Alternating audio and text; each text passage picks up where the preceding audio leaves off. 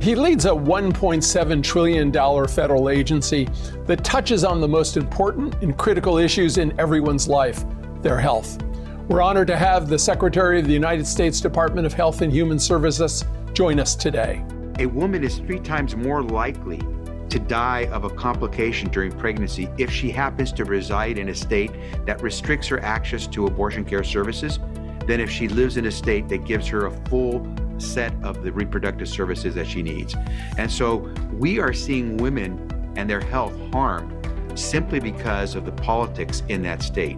So we at the federal level are doing everything we can to continue to protect a woman's right to access the care she needs, including abortion care. Javier Becerra is the nation's top health official. He's overseen the country's emergence from the COVID pandemic, but the challenges remain great.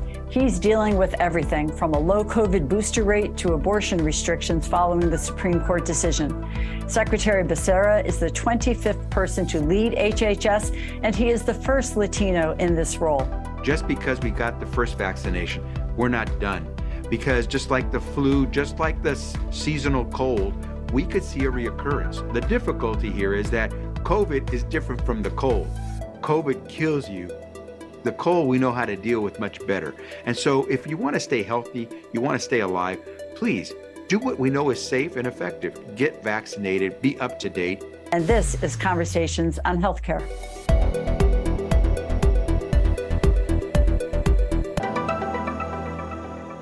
Well, welcome, Secretary Becerra, to Conversations on Healthcare. Thank you very much. You and the Biden-Harris administration have announced a series of actions to protect consumers from junk health plans, stop surprise medical bills, and limit excess costs that lead to medical debt. I wonder if you could share with our listeners an overview of what's being done and why. So maybe I can start by saying that it's hard to believe you're going to be healthy, have a sound mind, if you don't have peace of mind. If you can't believe that you're going to go to the doctor and come home and afford to pay the bill, if you can't easily and freely believe that you could take your child to a hospital when your child is sick, it's hard to believe you're going to have peace of mind. President Biden has wanted to make sure that not only do we have health insurance coverage, but that coverage is meaningful so that when you go and use that doctor or that hospital, you don't go bankrupt by the bill that you get in the mail. And so he wants to make sure that if you're going to have insurance, it's not junk insurance so that when you try to use it, there's nothing there for you to get covered with. You end up paying everything out of pocket. That's what junk plans are all about. They offer you a plan that says you only pay small amount up front and we'll cover you. What they don't tell you is the big price comes once you try to utilize a doctor or hospital services. President has also said, let's make sure that no one gets a bill in the mail that they were not expecting. No surprise medical bills. And so what the president has done is said, hey, we're going to seal off consumers, those patients. Once you come back from using a medical service, you should not be getting a bill in the mail 3 weeks later that you did not expect. That provider cannot do that to you by law anymore. And the president has asked us to make sure we enforce that new law. Well, that is incredibly important. We've all heard those stories from friends, neighbors, and patients about their experience. But Secretary, we're nearing the immunization season. We recently interviewed Dr. Fauci, who really drove home the point that only 20% of Americans have received the COVID booster and that we've got to get that to 50% to be effective. How can we do that? Well, first, we have to continue to reach out to Americans and let them know that just because we got the first vaccination, we're not done. Because just like the flu, just like the seasonal cold, we could see a reoccurrence. The difficulty here is that COVID is different from the cold. COVID kills you. The cold we know how to deal with much better. And so if you want to stay healthy, you want to stay alive, please do what we know is safe and effective. Get vaccinated, be up to date. And we know that the flu season is coming. And so we're encouraging everyone once again, please get vaccinated, get that updated vaccine. Today, the vaccine really targets the most aggressive of those COVID variants. And so if you want to stay safe, if you want to be able to hug and kiss your grandmother without feeling that you might infect her, please get vaccinated. Well, that's such an important message, Secretary. And I know health centers across the country, private providers are all giving that message. And we remind people to listen to those that you trust. It may be somebody from the religious community, it may be a family member, but it's so important to do this. Secretary, I want to shift and talk a little bit about something that I know is important to you. 93 million Americans are on Medicaid or CHIP, which is really an outstanding number. A real tribute to the administration. But the end of the public health emergency, all of the patients now are being redetermined for eligibility. And yet in the last 3 months, 1.6 million Americans have lost that Medicaid coverage. And of that group, about a third are children. I'm wondering what you and the department are doing and what's your thoughts about, is this too many losing that coverage? Well, as you know, President Biden is all about making sure every American has access to health care. That was one of his principal goals when it came to health care, more coverage. And in fact, we've gotten there. For the first time in our history, more than 300 million Americans have access to a doctor or a hospital because they're insured. President Biden really pushed hard for that. And now he wants to make sure that we don't lose people. And the Medicaid process requires that everyone fill out the forms that show that they are eligible to receive Medicaid as their services. And so we want to make sure everyone does complete the process. For about 3 years, people didn't have to worry about the process because during the pandemic, we essentially said by law, we're not going to require people to re-enroll every year. You get to stay on Medicaid. So that's why today so many Americans have to fill out that process again. Please, when you get that form in the mail, fill it out. If you get contacted by your Medicaid offices, please get back to them, give them the information they need. And if you have kids, this is really important. If you have children, remember the chances are they continue to qualify for Medicaid or CHIP, which is the Children's Health Insurance Program, even if you may not qualify. And so please don't lose your insurance simply because you didn't connect the dots.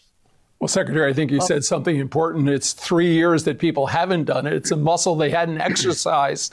And now is the time to exercise that muscle and go down there and get those forms done. Secretary, we recently marked the 1-year anniversary of the Dobbs abortion decision.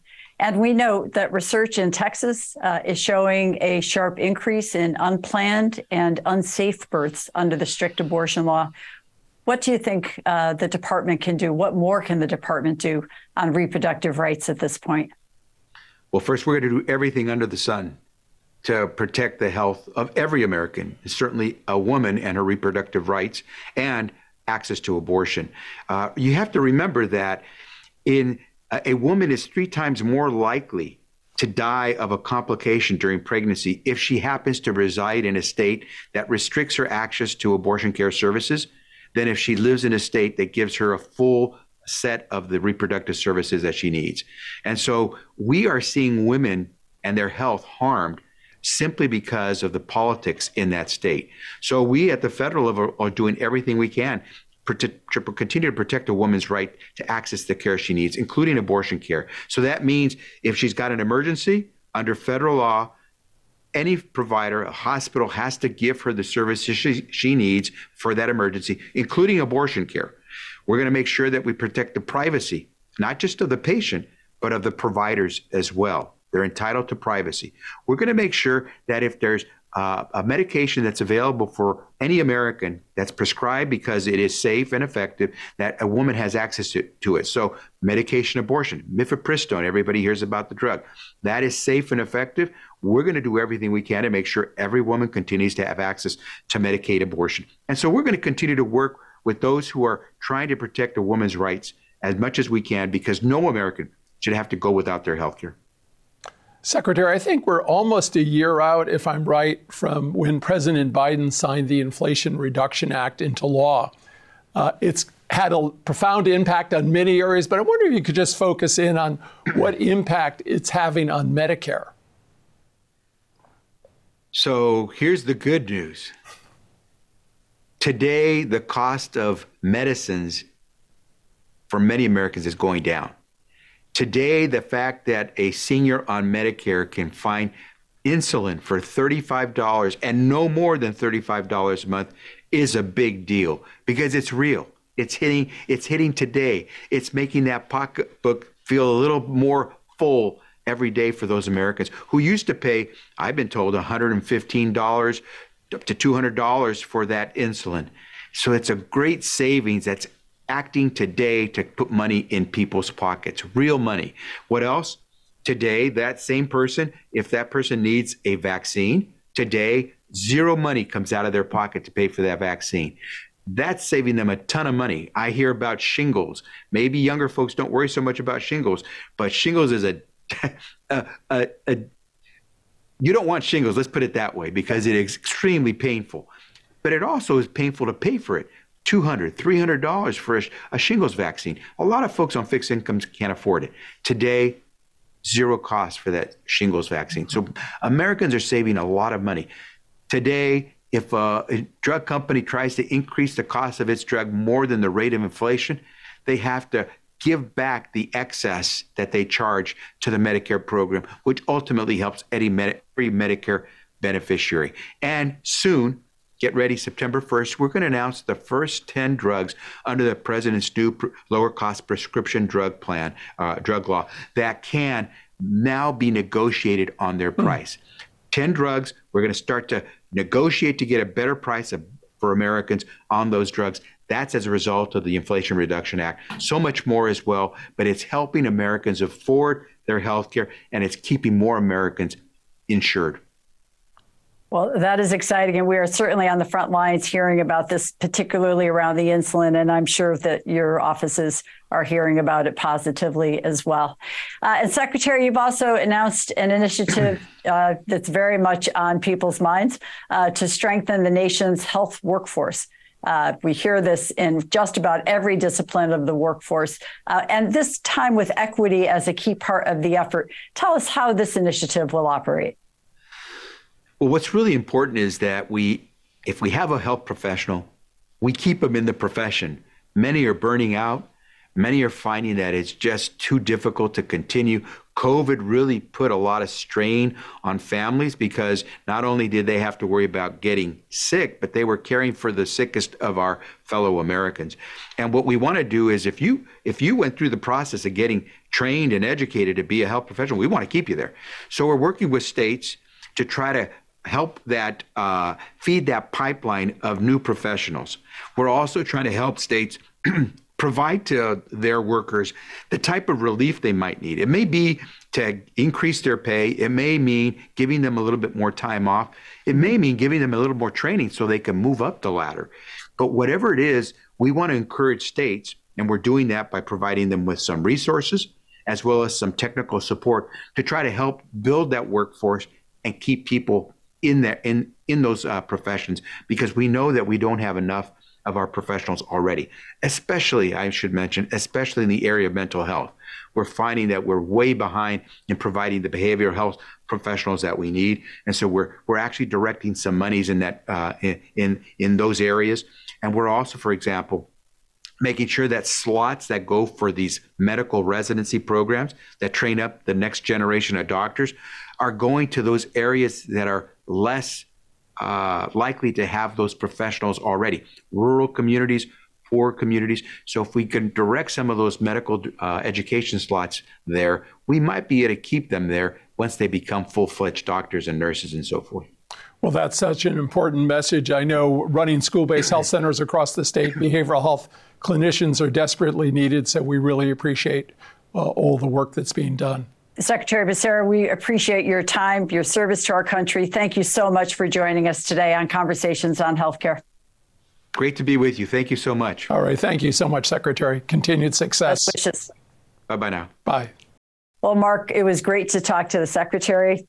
We had a chance to hear him speak and talk about his work when we were out in Colorado at the Aspen Festival Health a few weeks ago.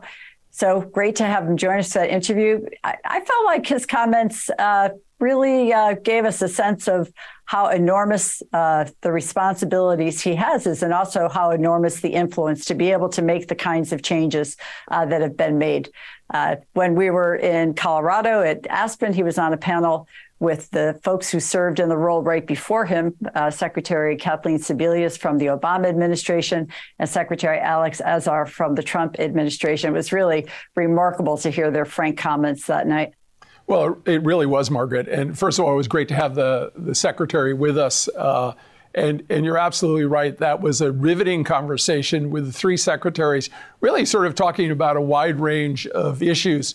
You know, I was taken by something that Secretary Sebelius said at that time, talking about the role that HHS has on the world stage. And it's such an important element of our diplomacy that when things are tough, and we see that now in the world, Margaret, where there's difficult situations, certainly the issue with Ukraine, the issue with China, but American scientists and the research that they're doing are embraced around the world.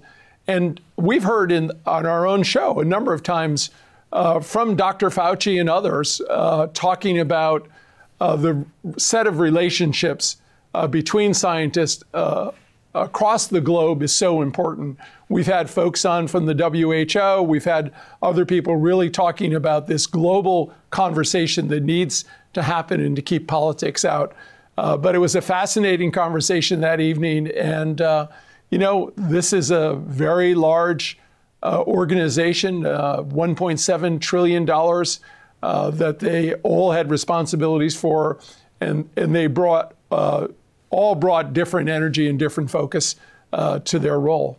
You know, I'm sure I've heard the term soft diplomacy before, but I'd really never heard it used so eloquently as when they spoke about the largest diplomatic corps being the soft diplomacy of the public health people that are out there across the world. And I think it was the secretary who said, you know, it's one thing when you bring a new piece of equipment into a community. It's another thing when you save the life of somebody's child, as we've done with some of the vaccine campaigns and so forth. And made a big impression on me, just how powerfully that represents what we hope is the best of America.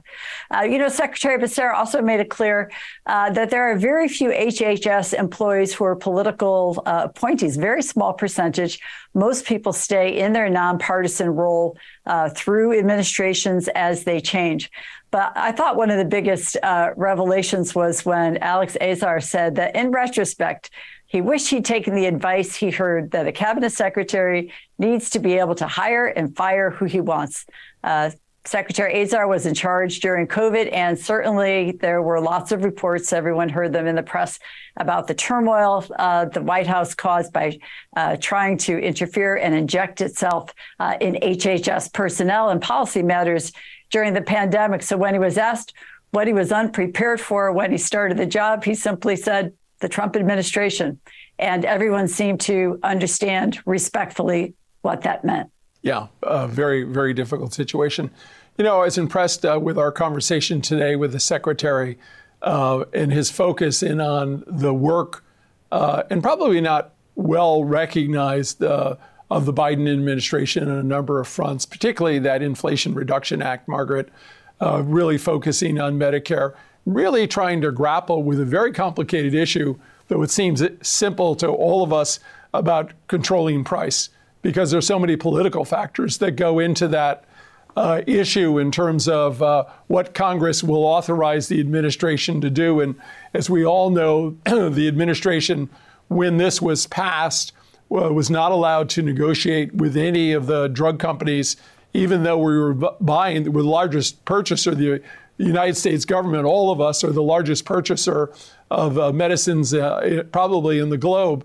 And we still did not be able to do that. I'm kind of interested what the 10 drugs, Margaret, that they'll choose. I think we all probably have our own list of things, but really focusing on that. And then just some of the simple things, making immunizations, really making sure there's no obstacle for people to get the type of health care that they need. And then also his message about peace of mind, I thought was nice, which is so important, right? Is this? I think a lot of people worry about the cost of healthcare and all of its implications. And if you're worried about anything in healthcare, you're worried about the cost of that medicine once you get it prescribed and how you're going to pay for it. Well, although we didn't have a chance to discuss it in our conversation with them, I was thinking about the juxtaposition of the insulin, been around for decades and decades, making that affordable,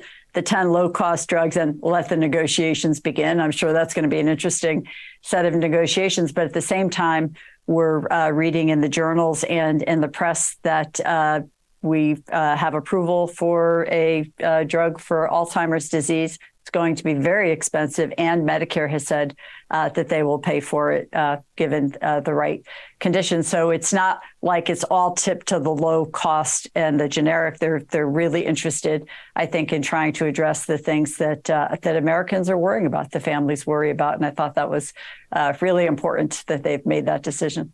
Yeah. Well, again, it was great to have the secretary, but it was also, as you started off, Margaret, real opportunity at the Aspen Institute Ideas Health Gathering that we joined to really meet so many engaged people like the secretary. And, I know we have a couple of shows coming up with really some very bright and talented people.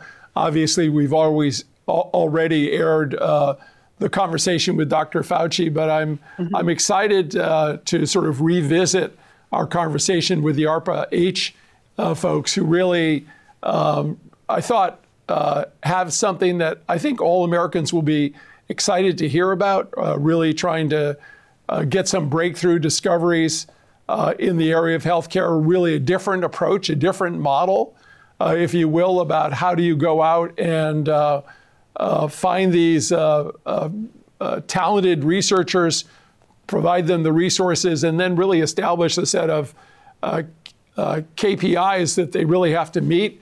And if they're not successful, move on to the next. Well, I loved the stories that we heard about Operation Warp Speed and this idea that when we need to mobilize the entire country to get something done, as we did during the COVID pandemic, you can command the military, the supply routes, the transportation routes, and you can make things happen in a day. They described one operation in terms of distributing the COVID vaccines where they were needed as soon as they were available to get them to those hard-hit communities that were losing hundreds of people every day, and how they were able to do in a day what would take months. And that's, I think, a great message for the country, that our military is not all about fighting wars against enemies. It's about fighting for the health of people and bringing that same knowledge to bear. And I think we're going to see a lot of speed with some of the initiatives coming out of the new projects. And that's right. And we have Dr. John Torres coming up, medical reporter. I also found his backstory so fascinating. A flight surgeon, somebody who's been in the military, somebody who continues to do humanitarian work around the country. Not only is somebody we see on NBC News, but really somebody who's really very much engaged, very committed to many different communities, including work at the South Pole. He has a broad portfolio of interest and very fascinating. I know people will enjoy that conversation as well, Margaret. Absolutely.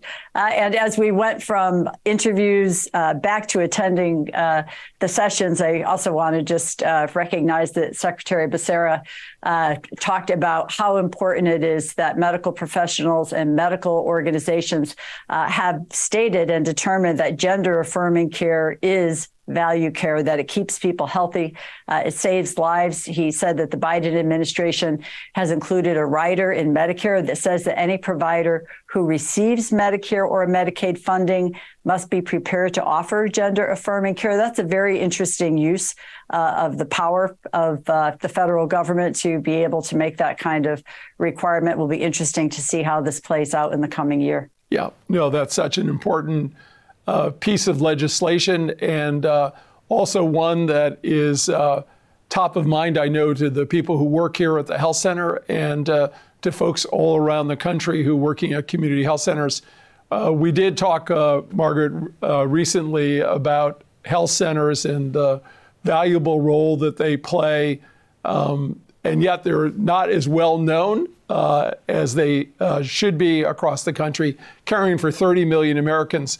But our good friend, Senator Bernie Sanders, has really upset the apple cart down in Washington as he is chairing the HELP committee, and he has really basically said community health centers are underfunded and really need to have the support of the federal government.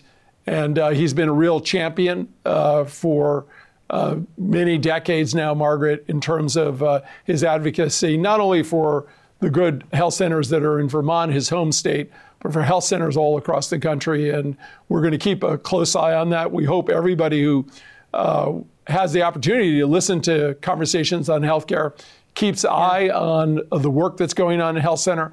And we should say rural health centers and behavioral health organizations and safety net hospitals all across the country need America's support. They're really the front lines for so many people in need. And he really, understands that without the workforce training and the workforce retention, you can have all the health centers, hospitals, clinics that you want.